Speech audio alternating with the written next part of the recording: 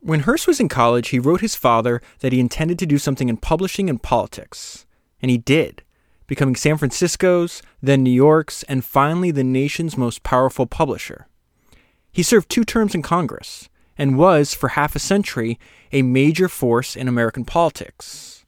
There has never been, nor most likely will there ever be again, a publisher like William Randolph Hearst. Decades before synergy became a corporate cliché, Hearst put the concept into practice. His magazine editors were directed to buy only stories which could be rewritten into screenplays to be produced by his film studio and serialized, reviewed, and publicized in his newspapers and magazines. He'd broadcast the news from his papers over the radio and pictured it in his newsreels. He was as dominant and pioneering a figure in the 20th century communications and entertainment industries as Andrew Carnegie had been in steel, J.P. Morgan had been in banking, John D. Rockefeller in oil, and Thomas Edison in electricity. At the peak of his power in the middle 1930s, Time magazine estimated his newspaper audience alone at 20 million of the 120 million plus men, women, and children in the nation. His daily and Sunday papers were so powerful as vehicles of public opinion in the United States that Adolf Hitler, Benito Mussolini, and Winston Churchill all wrote for him. At the end of my research, the Hearst I discovered was infinitely more fascinating than the one I had expected to find. This was also Winston Churchill's experience during his visit with Hearst. Hearst was the most interesting to meet, Churchill wrote. I got to like him.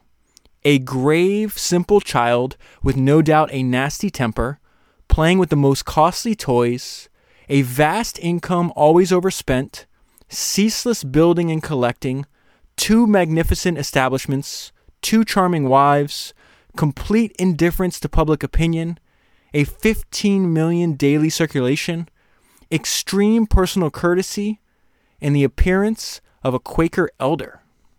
That was an excerpt from the book that I want to talk to you about today, which is The Chief, The Life of William Randolph Hearst, and it was written by David Nasaw. This is a gigantic book, over 600 pages. This is the second book written by David Nasaw that I've read for the podcast. The first one was on Joseph P. Kennedy. It's called The Patriarch. It's all the way back on, I think, Founders number 4, and it's a biography of the founder of the Kennedy family dynasty. Nasaw writes huge, epic biographies. This one's over 600 pages, so there's no time to waste. I want to jump right into it. I think it's important to understand that there would be no William Randolph Hearst if it wasn't for the accomplishments of his father, George Hearst. And when I was reading this book, it really reminded me when I read the biography of Howard Hughes for Founders number 59. I think George Hearst is to William Randolph Hearst as Howard Hughes Sr. was to Howard Hughes Jr. What I mean by that is the son's accomplishments could have never happened without the financial and entrepreneurial accomplishments of the father. So George Hearst was born relatively poor. He had no education to speak of. He was just interested in mining and did all of his learning on his own. And through his mining companies, which he worked at for multiple decades, he became one of the richest people in the United States. He also became a U.S. senator. So that is the father of William Randolph Hearst. And the reason I bring that up is because just like Howard Hughes Sr. Tool Company, which has to be, I think I said on the podcast, number 59, it has to be one of the most profitable private companies that have ever existed. And what Howard Hughes did, the junior, he used a lot of the profits from his father's company to invest in his aviation company and his movie company and everything else. William Randolph Hearst does the exact same thing. There's many times in this book that he's going to rely on the assets that his father leaves behind after he passes away to make up for all of the losses that his company was experiencing. So I just want you to keep that in mind because I think it's important to understand the career of William Randolph Hearst by knowing that. Now, I want to bring you to a conversation that his father is having with his mother, and you can kind of guess at that brief description I gave you. You know, George Hearst is kind of a hard ass. And so his mother is having this conversation. It's like, why are we going to put little Willie, as they were calling him, into public school? And so it says, Phoebe asked if the public schools were not rather tough and tumble for a delicate child like Willie. This is his father's response. I do not see anything particularly delicate about Willie, replied Willie's father. If the public schools are rough and tumble, they will do him good. So is the world rough and tumble. Willie might as well learn to face it. Okay, let me give you a description of, I'm going to call him WR. That's what everybody calls William Randolph Hearst. So let me give you a description of WR's childhood, and in this description of his childhood, I'll be able to tell you more about his father. Hearst's childhood was defined by impermanence. He had, by the time he was 10 years old, lived many different lives. The rich boy in the mansion, the new kid forced to attend public schools because his father had run out of money, the pampered child who toured Europe, the boy who boarded with his mother. There was no center, no place that he could call his own. School had provided no continuity. He was shifted and stunted, withdrawn and newly enrolled in school after school without rhyme or reason. His father he seldom saw and he never knew. The only fixed point in his life was his mother, to whom he was devoted. But she too had disappointed him, disappearing too often and too early. So, as that paragraph clearly demonstrates, there's no stability to a young WR's life, right? And the idea of, hey, I got to send you to public school now because we don't have any money anymore. So, George Hearst's career, as we've seen in a couple other books around this time in history, you have a huge boom and bust, and his business was mining. So, he worked in the mining industry since he was like 26. It took him till he was almost 40 years old to build wealth, okay? And then he has this massive increase in wealth, and then he winds up losing it all. And for the next 20 years, he has to fight, and eventually becomes, by the time he's 60 years old, he becomes one of the most wealthy people in the United States. And he, with one mine, he makes more money than the family could spend in many lifetimes. I just looked up; it was the largest gold mine, I think, in United States history. He founded it sometime in the late 1800s. It just stopped producing gold in 2002.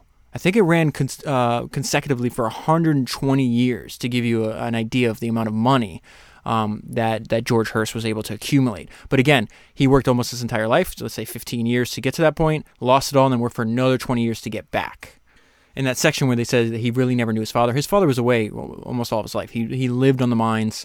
It wasn't until he retired and goes into politics and buys a newspaper that he starts communicating with his son very frequently. But he is extremely hard on his son, as you could imagine the kind of person that had his life experiences would be. Okay, so I'm going to fast forward into the story.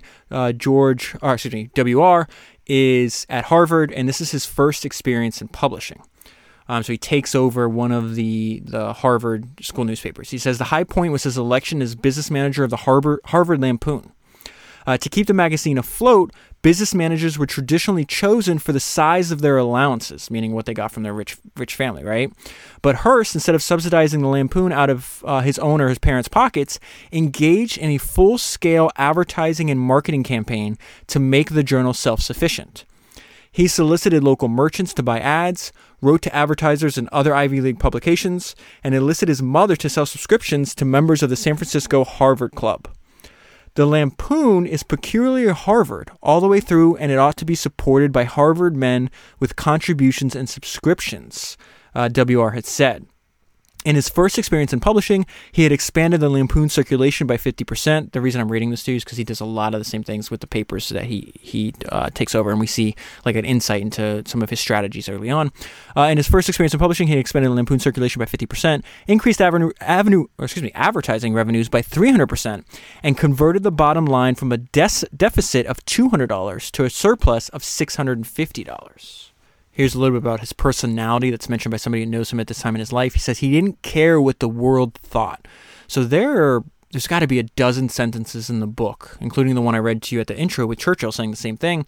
He's rather indifferent to the thoughts and feelings of people outside of his immediate family. It's mentioned a lot in the book. In this case, this is about the fact that he was dating somebody in a different class because now his family's been restored to wealth. He's dating somebody from the working class. His mom doesn't like that. Let me finish reading this sentence and I'll tell you what I thought about it. Though Phoebe had tried, that's his mom obviously, he tried her best to make her boy into a gentleman. He was his father's son as well as hers and preferred, like George Hearst, to do as he pleased. So that reminded me something, there's something weird about spending so many hours studying a person by reading this gigantic biography that I'm holding in my hand. And what I mean that's weird by it is normally I have a good sense of who the person was, right? I don't have the Kindle version of this book, but if I did, I would have to guess that the word mysterious or mystery when describing WR has got to be in the book, 20, 30 times. There's an entire chapter called Mystery Man. And I think part of that is because he was really hesitant to tell other people outside of, he kept nobody else's counsel but his own. But this idea, I do think he has a good idea here about not caring what the world thought. If you remember when I read the biography of Warren Buffett, it's on Founders Number 100. The book is called Snowball. He had this great idea that he came up with by observing his parents. That's Warren Buffett, that is. And he says this idea about, and he talks about it in his writing and his shareholder letters too, about do you have an outer scorecard or an inner scorecard?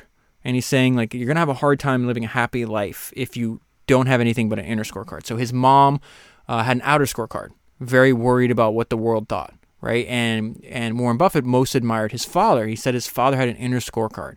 He just decided if he's comfortable with the decisions he's making, if he can look himself in the mirror at the end of the day and say, I'm comfortable with what I'm doing, then he would accept it, regardless if other people around him didn't understand it. I think WR operated from an inner scorecard. He was very similar to Warren Buffett's dad. Another personality trait of WR is that he's definitely a schemer. We see that even from an early age. Will's decision, made in college and adhered to for the rest of his life, to give up drinking himself, but host social gatherings at which liquor was abundant, put him at an enormous advantage. Sober, he was able to control events while those around him lost his bearings. WR is a rather indifferent student. He's about to get kicked out of Harvard. And let me just read you a little bit about that. Either he believed that Harvard would never ask him to leave, or he decided it wasn't worth the trouble to stay. He had, it appears, made up his mind to move to San Francisco and take over the Examiner. That's the San Francisco Examiner, the newspaper his father bought. His father buys it, just like when I covered the Joseph Pulitzer podcast, and Joseph Pulitzer's a huge, we're going to talk a lot about him today. Just like Pulitzer bought papers to help his political career, that wasn't an idea just solely that Pulitzer used. George Hearst did the same thing. He's like, I want to be I think a state senator at first, and then winds up being a United States senator. So he buys a paper, and he's using that to publicize and to build his political career. That's the first newspaper that WR ever works in, and that's the very start of his publishing empire. So it says, earlier that spring, he had asked his mother to show Papa the letter that he had written about his success at the Lampoon, and tell him to just wait till I get a hold of the Examiner and we'll boom her in the same way. She needs it. It's a, relatively small paper. I think it's already lost a couple $100,000. It's not doing very well. Though George was not, this is another example of his dad. Though George was not about to let his son give up on Harvard, he abhorred quitters. So there's a bunch of letters that WR is writing to his father that George never answers, by the way. And in it, it's very interesting. WR is kind of lecturing his father on, all the mistakes he's making with the newspaper and what he would do different. In this case, he's saying that you have to pay for talent. And this is the reason I bring this up is because this is a very important idea that Hearst used throughout his entire career. And at this point, he's telling his dad, he's like, why don't you hire this guy that's currently working for Joseph Pulitzer? And his name is Mr. Smith. He says, the most striking objection to Mr. Smith is that he is very high priced. But I am convinced, and I think you are that the paper must be built up, and that cheap labor has been entirely ineffectual.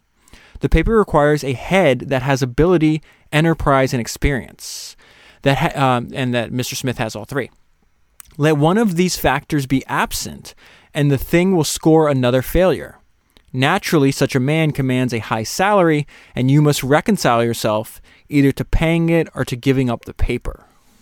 So as he's writing all these telegrams, these letters to his father, he's asking his mom, he's like, why am I not getting a response? And this is hilarious because his father had a lack of respect for a lot of the stuff that he was writing him, in the sense that he's like, I needed... And he thought he was kind of like a spoiled rich kid, essentially, from his father's perspective. Always asking for money, always asking for another allowance, always asking for... to be given an opportunity instead of actually going out and getting it himself. So his mother says, gave your father the telegram you had sent expressing your desire to come here and work. I asked him what he thought, and he replied, so this is what his father says, tell him to stand in like a man and stick to his studies to the end. And the reason he said that is because WR is like, hey, forget Harvard. I don't care about this. I'd rather quit, not graduate, and then just start working right away. He winds up not quitting until he gets expelled. So during the day, he's going to school at Harvard. This is before he leaves. And at night, this is he's studying Joseph Pulitzer. And he's got two really good ideas. This is his first good idea. And the fact that he just says, hey, I'm just going to take Pulitzer's playbook. It obviously works. I'm going to adapt it to my business and then see if I can expand on it. So he says his evenings were devoted to the studying of the newspaper industry in preparation for his return to San Francisco to take over his father's newspaper. His text was Joseph Pulitzer's New York World. So smart idea number one, I'm going to use Pulitzer's idea and strategy on my own newspaper. The second smart thing he did that was interesting was what they were referencing in the introduction about this idea that different media properties can produce value together that they can't alone. So my newspapers, my magazines, my radio, my newsreels, and my movie studios are all going to be able to take the same piece of content and then repurpose it and make money on over and over again. This becomes really important later in life because he's going to lose, I guess I'll tell you this right up front. If you had to choose, like, who's going to run your business, Joseph Pulitzer or William Randolph Hearst, no doubt about it, Pulitzer's way better. This guy's terrible with money, as we see, and he winds up losing his entire empire when he's 70 years old because he's so over-leveraged, and it takes like almost a decade, maybe 8 to 10 years to get it back, and it's just devastating, and I have a lot of highlights in that section. Okay, so let's go back to what he's doing, studying Pulitzer. He was reading The World, Joseph Pulitzer's paper, daily, studying every element in its makeup and comparing it with the Examiner. And so he's writing a letter to his dad about what he's learning. He says, I've begun to have a strange fondness for our little paper, a tenderness like unto that which a mother feels for a puny or deformed offspring, and I should hate to see it die. Now, if you should make me take over the Examiner, with enough money to carry out my schemes, I'll tell you what I would do. It would be well to make the paper as far as possible original, to clip only some such leading journal as the New York World, which is undoubtedly the best paper of that class to which the Examiner belongs. And to accomplish this, we must have, as the world has, active, intelligent, and energetic young men. All these changes be made not by degree, but all at once, so that the improvement will be very marked and noticeable, and we will attract universal attention and comment. And just before moving on, just to compare and contrast Hearst and Pulitzer. Pulitzer was forced. He had no money. He was forced to be resourceful. There's a lot of sloppiness in what Hearst does, but I think you can understand, given the sense that he's the son of one of the wealthiest people in the United States. His dad doesn't really pay much attention to him, barely even writes letters back to him. But he also, this section, he's got a lot to live up to, where Pulitzer's like, I'm going to sink or swim on my own. There's something like when we talked about Shackleton last week, something terrifyingly simple, right? This is the goal. If we're going to get out, we have to get ourselves out, right? So Shackleton had to face that, and it kind of makes everything else that's not important fall away. Pulitzer had to experience that. Hearst never experiences it, but he's got a lot to live up to. So this is a really interesting paragraph that Nassau writes here. Will was determined to escape the fate of a rich man's son born a generation too late. He was the dandified, Harvard-educated son of a California 49er. His father's generation had settled the West, cleared the land, built the railroads, discovered and mined the precious metals, and made their oversized fortunes. So just imagine if your father had accomplished that much. Like, you're in a gigantic shadow. And then not only did he accomplish all that, then he winds up becoming a U.S. senator. So it says George Hearst took his oath of office as a United States senator in March 1887. That same day in San Francisco, the name W.R. Hearst, proprietor, appeared for the first time on the masthead of the San Francisco Examiner. Hearst is 24 years old at this time. And what's so interesting about Hearst's story is before this, he demonstrated, as you can imagine, the way his dad talks to him, a lack of focus and commitment. And once he starts saying, hey, I'm going to run this paper, I'm going to grow this paper, I want to be in the publishing business, he's extremely focused. And I really you see that the change in his behavior. I said Hearst spent most of his waking hours at the Examiner and commuted back and forth across the bay by boat. For a man who didn't like society, the newsroom was a perfect work site. There was no trace of society, no hint of gentility or deference of any sort. The Examiner had a circulation of 15,000, which was significantly less than that of its major competitors. And this is where we see this idea that you and I talk about all the time, that no one owns ideas. You can take ideas from other people and you can apply them to whatever it is you're working on. He's doing the same exact thing. Will Hearst had not returned to his hometown to publish a provincial newspaper that filled its front pages, as the Examiner did, with stories of saloon fights and advertisements for winter dresses. He intended to work a revolution in the sleepy journalism, this is a direct quote from him, of the Pacific Slope by importing that journalistic techniques, strategies, and innovations that Pulitzer had pioneered in New York City. So he's not saying I'm innovating here. He doesn't need to. It's like, I'm taking Pulitzer's playbook and I'm going to run it. And I'm going to run it better than he does. That's debatable. I mean, he definitely is, at the end of his life, way more financially successful, but I don't know if he would have got there without his father's resources.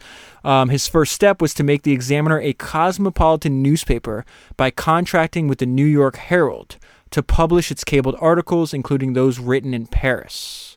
The note I left myself on why he needed to do that, because at the time, the newspaper doesn't have a lot of talent. And I do think that's a good idea. So Hearst is essentially saying, okay, I don't have the talent I need yet.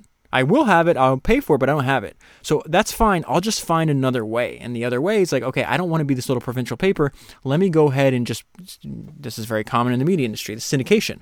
Like if you have, I can't pay for people in Europe, reporters in Europe, but you're having them write stories, New York Herald. Let me just syndicate your stories in my paper in San Francisco. And so he does that. And so I'm going to spend a little bit more time, because this is really important, about all the different ideas that he's applying. The first one, if they have more space in the paper, that means more advertising. More advertising means more money.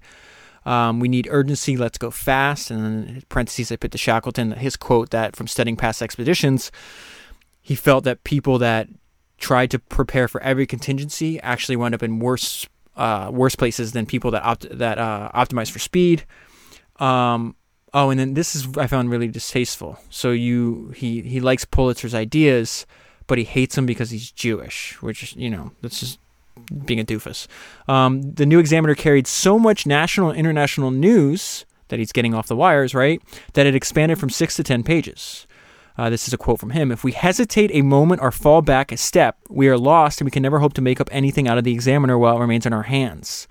Delay would be as fatal as neglect. So he's telling all his employees, we got to move fast. We have got to turn this around. People have got to notice that this is a very different paper than the one they were ignoring beforehand. At age 24, Hearst had developed a ruthless scheming. How many times has that word scheming already appeared? This is like the third time. Scheming side to him, which he now presented to his father. While this is a direct quote from Hearst, while the world is, because of that Jew that owns it, a nasty, unscrupulous damn sheet that I despise, but which is too powerful for us to insult. What are you doing there? You clearly studied this guy. You respected the paper he built up, and now because he's Jewish, you're going to try to denigrate him? Like, come on, this is ridiculous. There was regrettably nothing unique in Will's anti-Semitic slurs on Pulitzer and his newspaper, which we covered over and over again. People didn't call him Joseph Pulitzer. They called him Joseph Pulitzer. Okay. Hearst intended to use all the leverage he had as the son of a rich and powerful senator. Oh, and this is what I also don't like. Not only on one page he's insulting him, using anti-Semitic slurs, but on the second page, this is really an example of crony capitalism, right? Not everybody, like, do you have a rich, famous relative that's in the Senate that can lean on people and use the power of the federal government to help your business? I'm not a fan of this kind of stuff. Hearst intended to use all the leverage he had as the son of the rich and powerful senator to boost the Examiner's circulation and profits. When he had difficulty getting the company that sold papers on the Central Pacific Railroad to carry the Examiner, he asked his father to request that California's senior senator, Leland Stanford, which is what Stanford University, the person Stanford University is named after, the president of the railroad, intercede on the Examiner's behalf. So right there in those few sections we see, he's ruthless, he's a schemer, and, this is not anything unique to William Randolph Hearst by any means, but he's willing to do whatever he needs to give him any kind of advantage. He does convince his father to start paying for talent, and this is the result. This is a person that was working for him at the Examiner. She was describing it. It was a place full of geniuses. Nowhere was there ever more brilliant and more outrageous, incredible, ridiculous, glorious set of typical newspaper newspaper people than there was in that shabby old newspaper office. So that's something you have to give credit to William Randolph Hearst. He spent a lot of time recruiting the very best people, and he would essentially concede to any kind of demand just to get them over. This is happening in San Francisco. When he moves to New York, he poaches almost the entire staff from Pulitzer's paper, and he does that by giving them all kinds of things that Pulitzer would not do. Another smart move by Hearst, because San Francisco, a city of no more than 350,000 at the time, had 3 strong morning papers, so a lot of competition. Hearst recognized that he would have to expand the Examiner's circulation base by delivering papers by railway north to Sacramento and south to Santa Cruz and San Jose. So the other 2 papers are not doing this. It's like, well, I can fight over 350,000, or I can expand the market. And expanding the market proved to be a really smart move on Hearst's behalf. This is him applying more of Pulitzer's ideas. Dozens of stories and advertisements were laid out in a 9-column unbroken wall of text. So he doesn't. This is something he learned from Pulitzer. He's not going to do that. Will reduced the number of columns and the number of stories and doubled the size of headlines. The major change was the insertion of drawings, illustrations, that Pulitzer was one of the first people to use in New York, which extended across several columns of the pages. This is now Hearst talking about this. Illustrations do not simply embellish a page, they attract the eye and stimulate the imagination. So a lot of newspapers are being sold on the street. You could walk up to the newsies, I guess I'm calling them, little boys that were selling newspapers at the time, and you see 3 newspapers. 2 have just walls of text, other have drawings. It seems like something like, looking back in hindsight, it seems like something that's similar, that's obvious, but both Pulitzer and Hearst use that to their benefit. Something Pulitzer and Hearst are, even to this day, are criticized for is this idea of yellow journalism, focusing on just they're not reporting the news, they're having an opinion, and they make it more sensational. You can summarize yellow journalism in that old axiom, if it bleeds, it leads. We see William Hearst doing this. The pre-Hearst Examiner had devoted about 10% of its news space to crime stories. The Will Hearst version gave more space, 24% to crime, than to any other news topic. Some examples of this: there were reports, editorials, and cartoons about the corrupt police and hack politicians who were depriving San Franciscans of the civic improvements they not only deserved but had paid for with their taxes. The crimes of corruption were legion. There were jury tampering, murder, cover-up, bribery, kidnapping, all waiting to be exposed by the Examiner. And all of these ideas, just like they worked for Pulitzer, they're working for Hearst. He doubles the circulation in the first year. But you see some criticism, and at the time I underlined this. I didn't understand because I'm now not even a fifth of the way through the book. And it says, though in the years to come, critics would complain that Hearst's only contribution to the newspaper industry had been the use of money like a heavy club. The reality was that Hearst had, for the most part, spent his father's money wisely in San Francisco. So this is his father talking about this. And I also wrote on this page, I don't know why I left the same note to myself again, his father's a hard ass. After I had lost about $250,000 on the paper, my boy Will came out of school and said he wanted to try his hand at the paper. He said that the reason that the paper did not pay was because it was not, this is another, kind of good, not even kind of, this is a good idea. He said that the reason that the paper did not pay was because it was not the best paper in the country. He said that if he had it, meaning the paper, he would make it the best paper and then it would pay. I agreed to stand by him for 2 years. Now I don't think there's a better paper in the country. I believe it is now worth upwards of $1 million. So as things are improving in San Francisco, he has his eye. He knows he's going to move to New York. He, just like Pulitzer, moved from, St. Louis to New York City. He's like, this is too small. I got to go to the center of media. But I want to read something to you, and then I'll read the note I left myself. He was still in his dealings with his father, a little boy begging for a handout. So my note I put was, that was my impression, and I'll tell you what I said after this. As long as he ran one of his father's businesses, his business and personal life would be inextricably linked. And so I asked myself, okay, so what is he actually going to do about this? I don't think I ever answered that question. He just waits till his father dies and then takes part of the estate and continues to fund a lot of his newspapers, so apparently nothing. But there is a lot of similarities in Hearst's story. It makes me think of... what was the book? Hold on, I'm looking at the bookshelf right now. Okay, Steve Jobs and the Next Big Thing. When Steve Jobs was at Next, if you haven't read that book or listened to the podcast, 5 out of the 6 podcasts I've done with Steve Jobs are amazing about his clarity of thought. He's got a lot of good ideas, but one of them is like bizarro Steve Jobs. It's like if you could take somebody really smart and really accomplished, and then they forget everything that made them smart and accomplished, and ran a business as if they knew nothing. That is Steve Jobs running Next. And I think a lot of the problem with the unconstrained spending at Next that Steve Jobs has, one, he was already super wealthy, so I think he funded the company himself for like $7 million. Then he winds up getting, I can't remember the exact dollar amount, it's like $100 million from Ross Perot. After Ross Perot saw him on a TV show, I think this TV show was Entrepreneurs. It's a crazy story. It's in that book, and I think I covered it in the podcast. But what Ross Perot, when he finally leaves the board and disassociates with Steve Jobs, he just realizes, like, I didn't help you by giving you less money. I made you, I neglected the money, made it easy for you not to have any sense of urgency to make your own. So I think this wealthy benefactor was actually harmful to Steve Jobs in that situation. I think the same thing is happening here. So this is his mother talking here.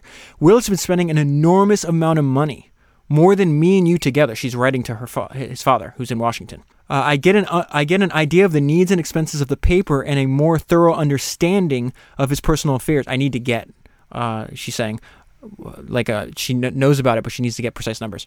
Then you and I will be able to judge of the amount required and act accordingly. Things have been going on in a rather bad way. I am anxious to save you any unhappy hours, and I think it's best not to go into details now. And on the very next page, I left the note, the opposite of Pulitzer. Pulitzer was forced to be resourceful. It says, she, meaning his mother, criticized George again for his failure to do anything about his only son's increasingly outrageous behavior. Do you intend to continue your indulgence, meaning not cut him off from the money? The paper still draws heavily upon you, and it will never pay expenses while you supply funds. This argument never gets resolved because his father dies a few months after while this is happening. When his father dies, W.R. is 27 years old. Before I get to the will and the shocking part about that, there's more similarities in the life of Pulitzer and Hearst. Pulitzer winds up being in a holding pattern at this age too. It's kind of really interesting, the parallels here. It was time to look beyond San Francisco to the larger world. For Hearst, just as it had been for Joseph Pulitzer a decade earlier, New York City was the logical step. Will Hearst turned 30 in 1893, no closer to financial independence than he had been 6 years earlier. The paper's still not, he's spending on talent, and the circulation's growing, but it's still not profitable. It can't pay for itself. His life was in a holding pattern. Just like Pulitzer was at 30. He had again tried to buy a second newspaper, but nothing had come of it. Now, what's interesting, it gives you an impression of what his father thought about him. His father left everything to his wife. He gave her total control of his entire estate. Like I said before, one of the largest estates in the United States at the time. So not only does all his, if he needs money, he has to go to his mother, but then his mother also exerts control in his personal life. She makes him break up with his girlfriend to get any, she's asking for allowances and loans for the newspaper, and one of the contingencies to agree to that is you have to break up with your girlfriend. And then the author writes what I think the reader is thinking at the time. There was something almost pathetic in 30-year-old Will Hearst asking his mother for a regular salary. So eventually he convinces his mother to loan him some money. He breaks into New York, interesting enough, by buying the paper founded by Joseph Pulitzer's brother. But I want to talk to you about the strategy that he uses in New York. Again, W.R.'s strategy is Pulitzer's strategy. Hearst was not only convinced that he would succeed, but expected to do so extravagantly as he had in San Francisco. His strategy was simple, and given the competitive situation in New York, probably the only one possible. He decided to keep the price of the morning journal at a penny, but give readers as much news, entertainment, sports, and spectacle as Joseph Pulitzer's World, which provided that for twice the price. Pulitzer had pursued the same course on entering New York in 1882.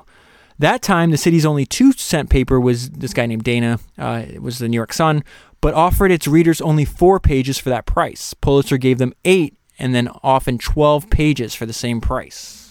And we reached the point in the story where he poaches Pulitzer's staff by offering them something that Pulitzer wouldn't, and in this case, job security. Pulitzer was he had no problem with turnover. He would get rid of people rapidly.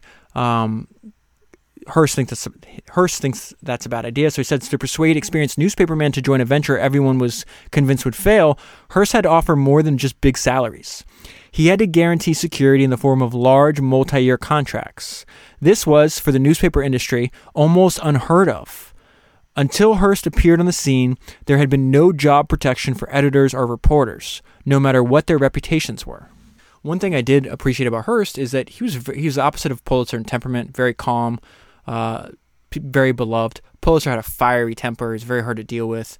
A lot of people over the course of working for him would dislike him. In fact, the name of this book, The Chief, comes from, that's what all of Hearst's employees referred to him as. And he had multiple relationships with employees that would last, 3, 4, 5 decades. William remained calm, polite, and well-mannered in the extreme.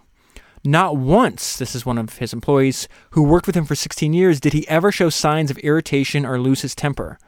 To those whom he knew and whose work he liked, he was in those days an ideal boss. A good piece of work always brought a word of congratulations over the phone, and not infrequently more substantial recognition.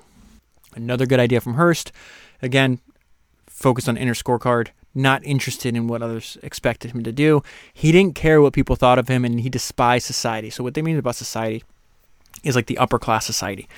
He did not attend society functions. He did not rent a box at the opera. He did not join civic or reform associations. He did not attend society receptions or weddings, and this was expected of the upper class in New York City at the time. He did not court or escort eligible women to the theater. He lived downtown while fashionable New York moved northward, and he made no attempt whatsoever to marry well. In fact, he had a thing for, they call them chorus girls, and he would hang out in nightclubs. His mother was so embarrassed by his behaviors, but he just felt more comfortable. At this point in his life. Later on, he builds a world within a world, and it's very hard to actually access him. But at this time, he's hanging out in clubs every night after work, and he's fine dating waitresses and everything else. And his mom, she's kind of snooty, where she didn't appreciate that. Something also remarkable in this story is I feel like everybody beefs with Teddy Roosevelt.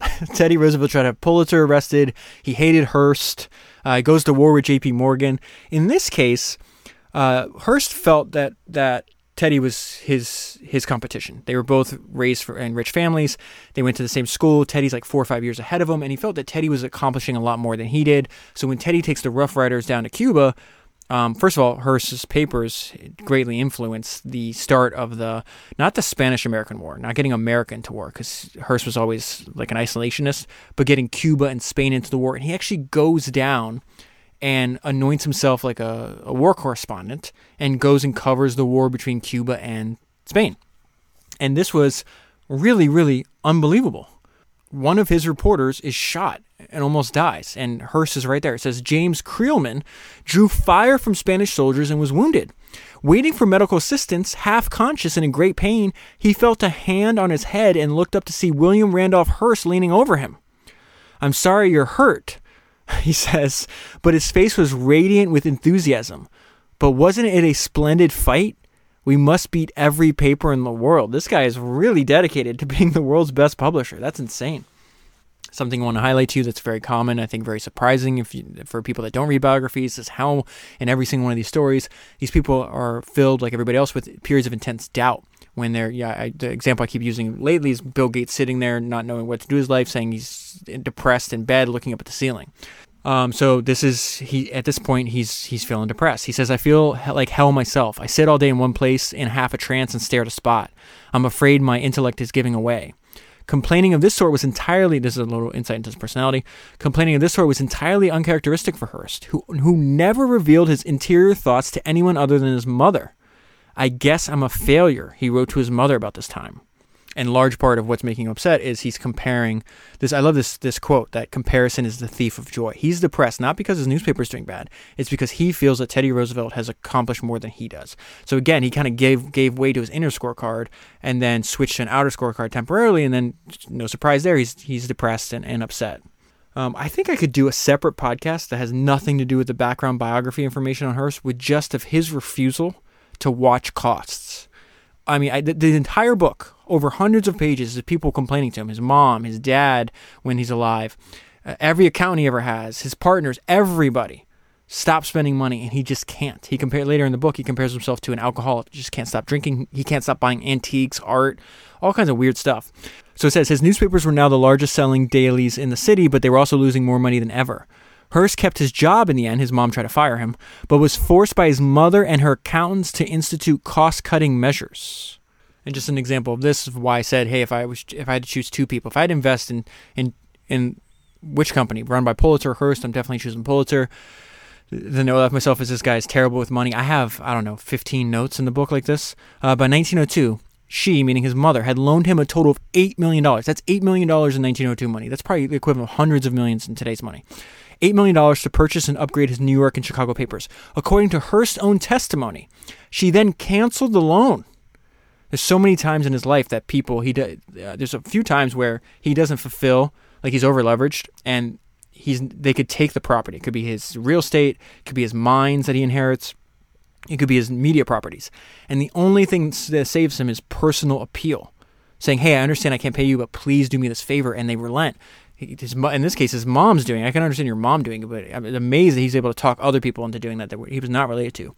She told me that she felt that I was morally entitled under the terms of my father's will to half his estate. That's her reason for canceling the loan. Another example of him being mysterious and hard to know. Hearst kept his distance from the public. He was personally shy and professionally wary. Perhaps because he knew how the press worked, he never spoke informally or off the record and did not invite the press to his home. He remained a man of mystery. So I'm skipping over all of his political career. He winds up being, he serves 2 terms, I think, as a congressman. He runs unsuccessfully for the mayor of New York City, he runs unsuccessfully for the governorship of New York City, and I think he fails to get the nomination for president as well. That's a large part of his ambitions, a large part of the story. Skipping over all of that. But in this case here, he'd just been diverted. The reason I wanted to bring this up is because he's diverting his attention. His newspapers are still not profitable. They still rely on the funding from his family and from other creditors. And yet he spent all his time running and focusing on politics. And so now he's on the verge of a breakdown.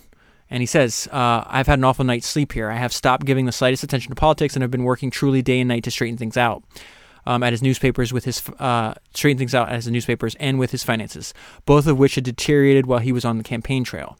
Direct quote from Hearst here.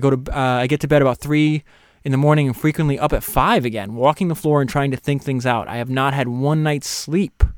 As a result, I'm pretty sick and miserable and blue.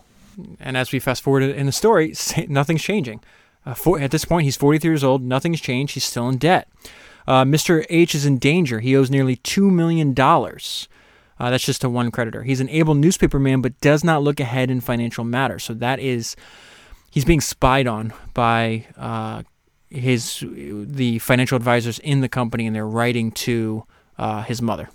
More on his personality, this idea that he's apart from the world. He listened to no one. He trusted no one. He does not work with other people. He does not support. He simply has a movement of his own. And I don't know if I would say he has contempt for other people. I feel like he views them as just from an outsider's perspective, just as like he's watching a movie in other people's lives. And this gives you an idea of his personality. He just doesn't care. He says any kind of success arouses envy and hatred. The best punishment is to succeed more. The note I left myself on this page is, this is not smart. I think at this point, WR is 50 years old. When he saw an item he wanted, he bought it, regardless of whether he had the money in the bank to pay for it. His spending had always been extravagant, but as he approached the age of 50, it ballooned out of proportion to his income. Convinced that his publishing revenue would grow faster than the interest on his debts, he bought whatever he wanted. Real estate, art, newspapers, magazines, on credit, and delegated Edward Clark, that's the family's and the business's accountant, to find the money to meet his obligations. Howard Hughes said the exact same thing to Noah Dietrich, who ran his company. Just find the money. When he had exhausted his own credit, he borrowed more by getting his mother to co-sign his loans and mortgages. And when I read that section, one of the great things about reading all these books and spending so much time, you get an understanding of how they think. And then some people say, you can build mental models. I like to thinking of, I have a little version of Charlie Munger on my shoulder at times. And I always say, what would Charlie say about this? And here's a great quote that, and there's actually 2 different notes. I'm looking at this page anew. I didn't know I left the same note to myself twice. I'll read it again to you when I get to the other part. But he says just try not to have a lot of silly needs in your life. is what Charlie Munger says. I think later on he says it's a protection against inflation, that you just don't need that many. I think the quote is like, you don't need that many material goods. And I think if he was looking, so as I'm reading this book, I'm saying, okay, what would Charlie think about the behavior of William Hearst? And he would say it's silly. Like, this is not smart behavior. So much so that he's addicted to spending money. He even says so.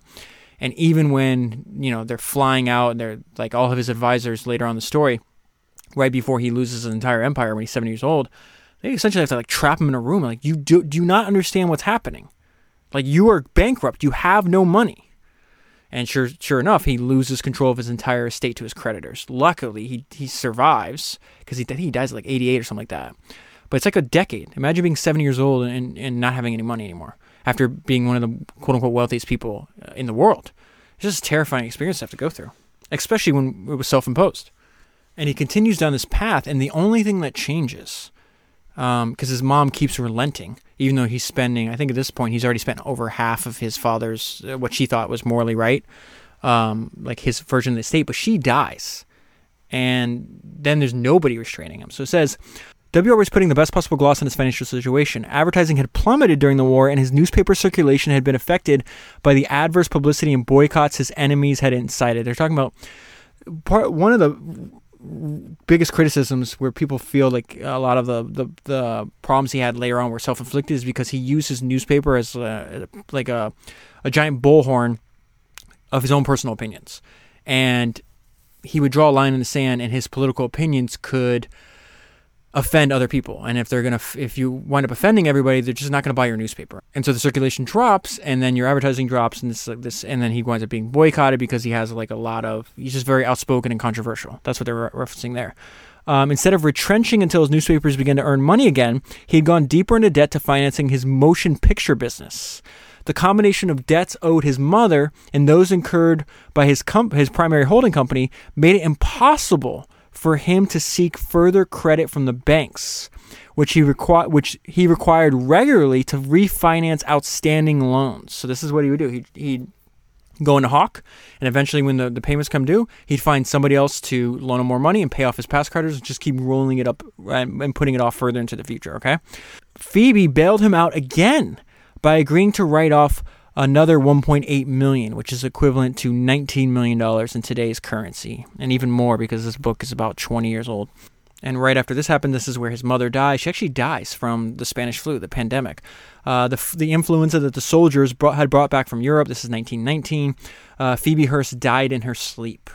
And something he's spending a ton of money on, including, he's addicted to buying antiques and all this other stuff, buying newspapers, some of which never turn a profit.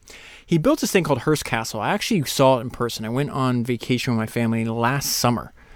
And it's this gigantic, it's so big that he gave it to the state of California upon his death because he knew there wasn't any single individual that could actually pay for the upkeep.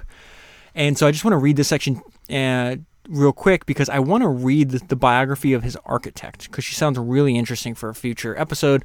So I just want to introduce this as this idea that books are the original links. They introduce us from one person to the next, just like the modern internet does. He says Julia Morgan was the perfect choice. Only 5 feet tall and weighed no more than 100 pounds, but she was as indefatigable as her employer. Wearing tailored suits and French silk blouses, her biographer Sarah Boutel had written that she clambered over scaffolds and descended into trenches to make sure that the walls and drains met her high standards. She was the head of a busy, prosperous practice, and she worked quietly and alone. She winds up having a partnership, I think almost to the day he dies, right before he dies. I think they were 20 or 30 years on this property. His family, he inherits the property from his father. It's halfway in between San Francisco and Los Angeles, right next to the Pacific Ocean. I think they own 80,000 acres. It was a cattle ranch. When I took the tour, I think the state of California owns everything except there's like a few houses on the property. And I know they said there's like a runway for their private jets that they don't own. So essentially they own, now the state of California owns and runs it and maintains it. But the family is able to access a small portion that whenever he gave it to the state of California was excluded just to keep for the family. So his mom is dead. There's no one left to restrain him. And he is a empire builder is the way I would describe him. And he winds up just constantly buying more and more properties. Now, This winds up being both a gift and a curse because he forced to sell almost every single possession, which I'll get to in a minute. But the empire, the media empire he built, which still exists to this day, by the way, it's still a privately held company by his heirs, and they do tens of billions of dollars in revenue, if I'm not mistaken. So the curse is that a lot of these are drained on his resources, and there's like a series of booms and busts depending on what's happening in the newspaper industry, right? But it was in the long run a good idea to do that. They took so long to recoup the profits, and he was not constrained in other areas. He didn't have the financial discipline, and he never had the ability to watch any kind of costs, where it put him in a precarious position. And everything in the end worked out well, right? Other than going through a decade of despair when you're 70 years old. But those properties were very valuable. They eventually became profitable. So I don't know if I'm being clear, but the decision was right. The execution might not have been. And in time, he was lucky that he didn't lose it, because again, they had, and his creditors in many cases had the legal right to take his assets from him, and they didn't do that. Now, eventually, they do put somebody else in charge of him, but the fact that he was able to talk them not into it, and then he gains back control of the company, and now the company's still exists to this day, it was a good idea. But this is an example of him spending money like water. This is another financial advisor. The financial situation of your various companies is in an alarmingly serious condition. The chief went blithely on and spending money like water. When he learned that the publisher Frank Munsey had bought a castle in Germany, he directed his chief correspondent in Germany, this guy named Carl, to find a really fine castle for him. This, at the very same time, he was spending hundreds of thousands of dollars annually constructing his castle at San Simeon. That's the Hearst Castle, the one that he's working on with Julia Morgan. And now we get to the part where this is not where you want to be. You're almost 70 years old, you're over-leveraged, and you're going into the Depression. It says the problem was that Hearst, approaching 70, had neither the time nor the energy nor the capital to invest in such ambitious ventures.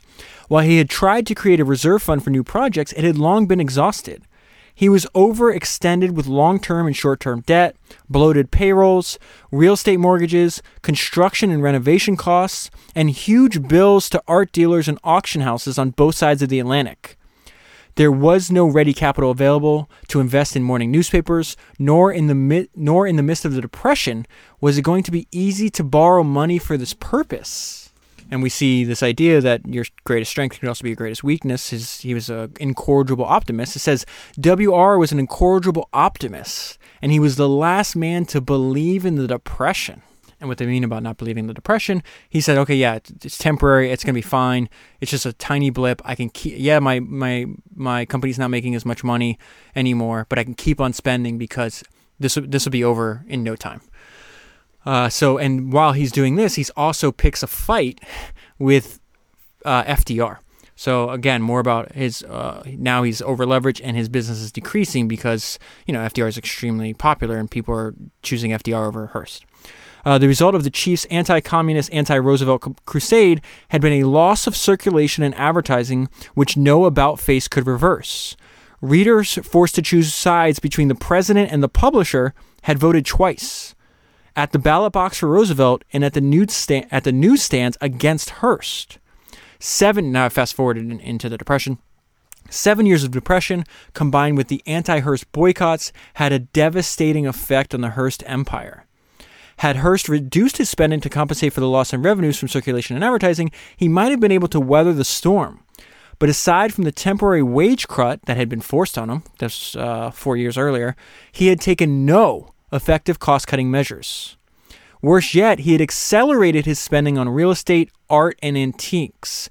And this is where he's admitting he has a problem. I'm afraid I'm like a dipsomaniac. I had to look up that word, just another word for like somebody addicted to alcohol. I'm afraid I'm a dipsomaniac with a bottle. They keep sending me these catalogs and I can't resist them. He buys so much stuff. He has got warehouses everywhere. He never even looks at half the stuff. It's very bizarre behavior. I don't even understand it. His financial advisors pleaded with him to slow down his spending, to institute real economy measures, and to consider selling off some of his assets, particularly those newspapers that continued to lose money. Hearst, hoping that the economy would magically rebound, refused to listen. Imagine putting your faith in just hoping the economy magically rebounds. That's probably not a good plan. And this is we get to the point where his bad financial habits finally catch up to him. So Joe Kennedy is a good friend of his and somebody that plays a large role in the story.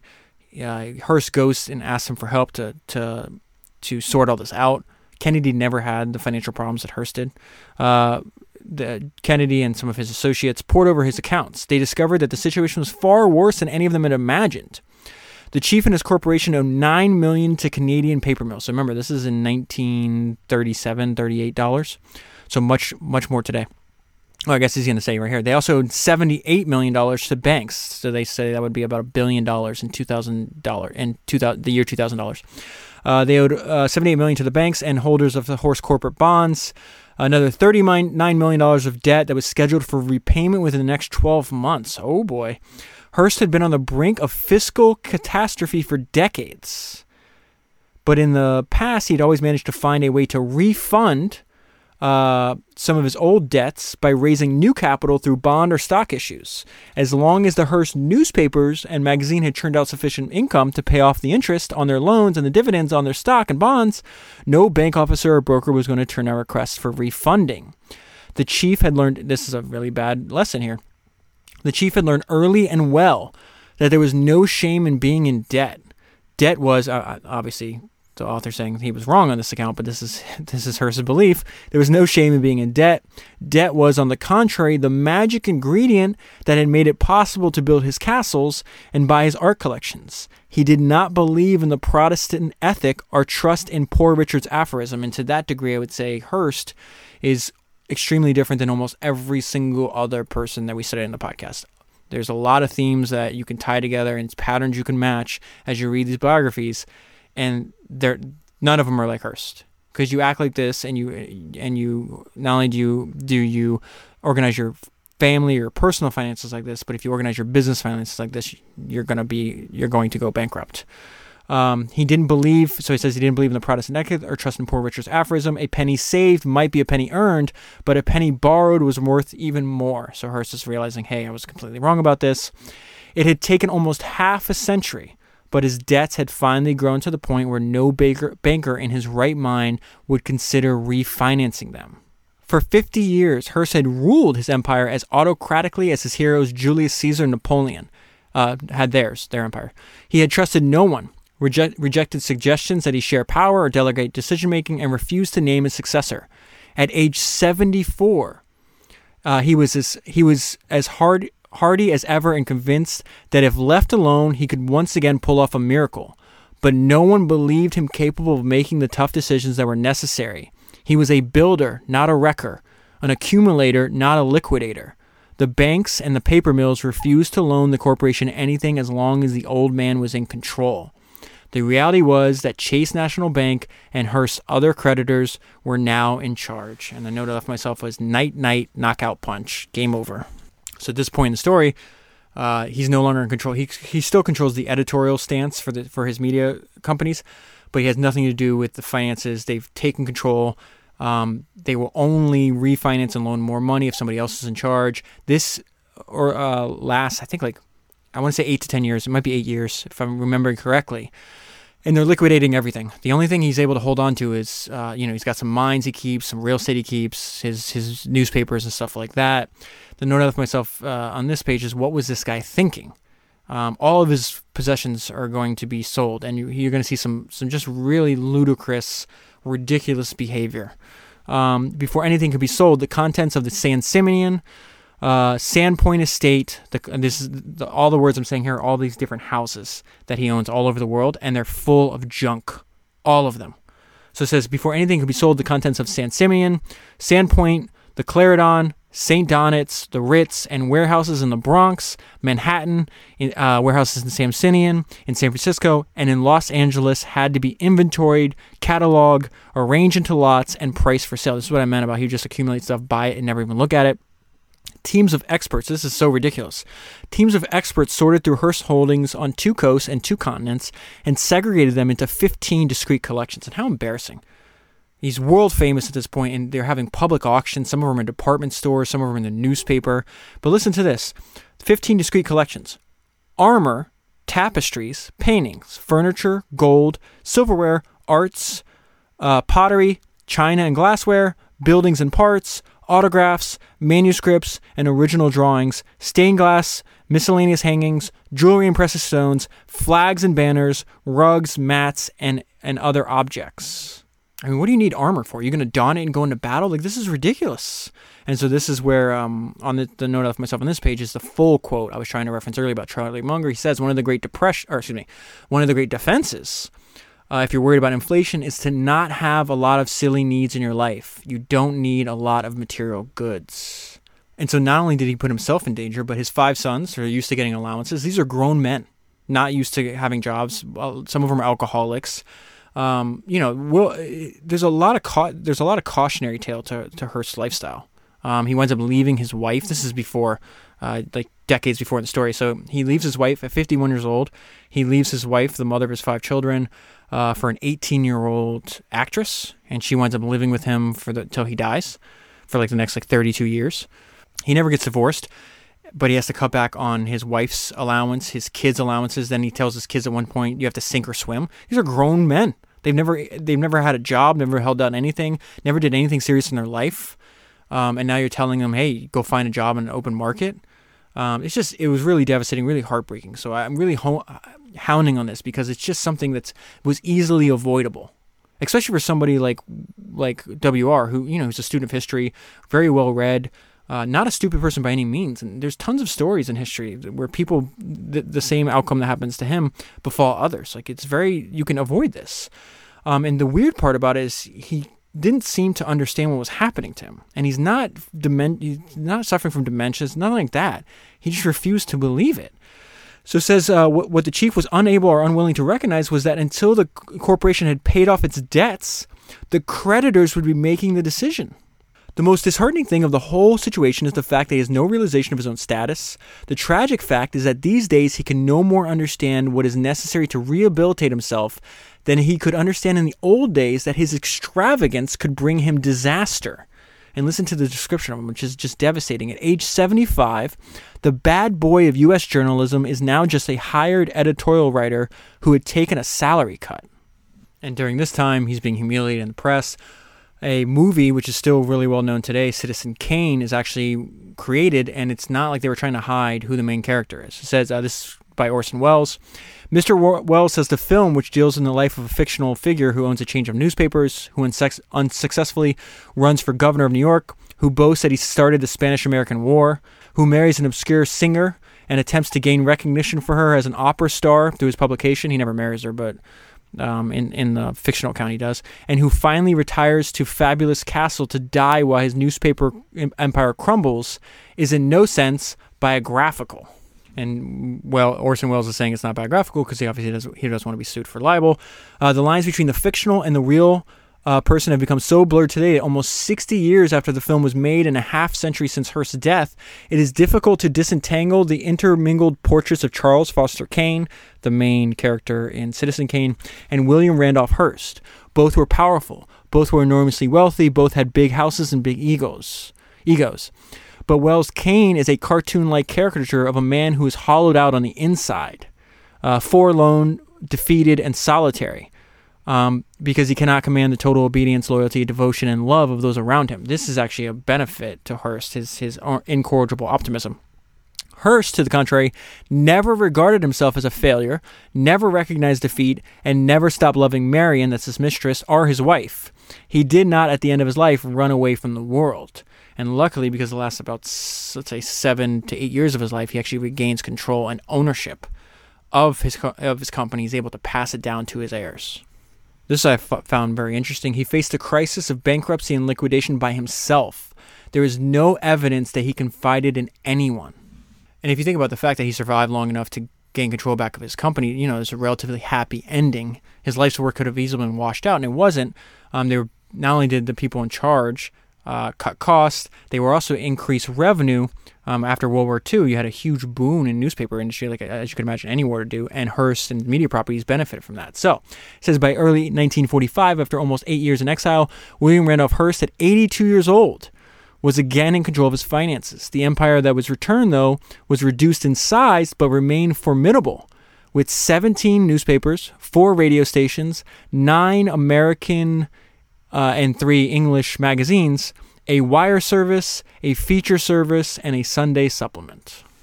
And through it all, he never lost to Hearst Castle, which was by far his favorite place in the world. And I will end on this. By early 1947, the chief developed a dangerously irregular heartbeat and may have had a mild heart attack as well. His doctors demanded that he cease working and leave San Simeon, which was hundreds of miles away. That's where the Hearst Castle was, which was hundreds of miles away from the specialized care required by an 84-year-old man with a heart condition. Hearst agreed to move to the house that Marion had purchased in Beverly Hills. On May 2nd, 1947, as Hearst and Marion were driving down the winding 5-mile roadway from San Simeon's hilltop to the landing strip below for the flight to Los Angeles, Marion noticed that tears were streaming down the chief's face. She leaned over to wipe them away. "We'll come back, W.R. You'll see." They never did. There's so much more to the story. He lived a broad, unbelievable, amazing life. If you're interested to learn more, if you want to buy the book using the link that's in your show notes or available at founderspodcast.com, you'll be supporting the podcast at the same time. That's 145 books down, 1,000 to go, and I'll talk to you again soon.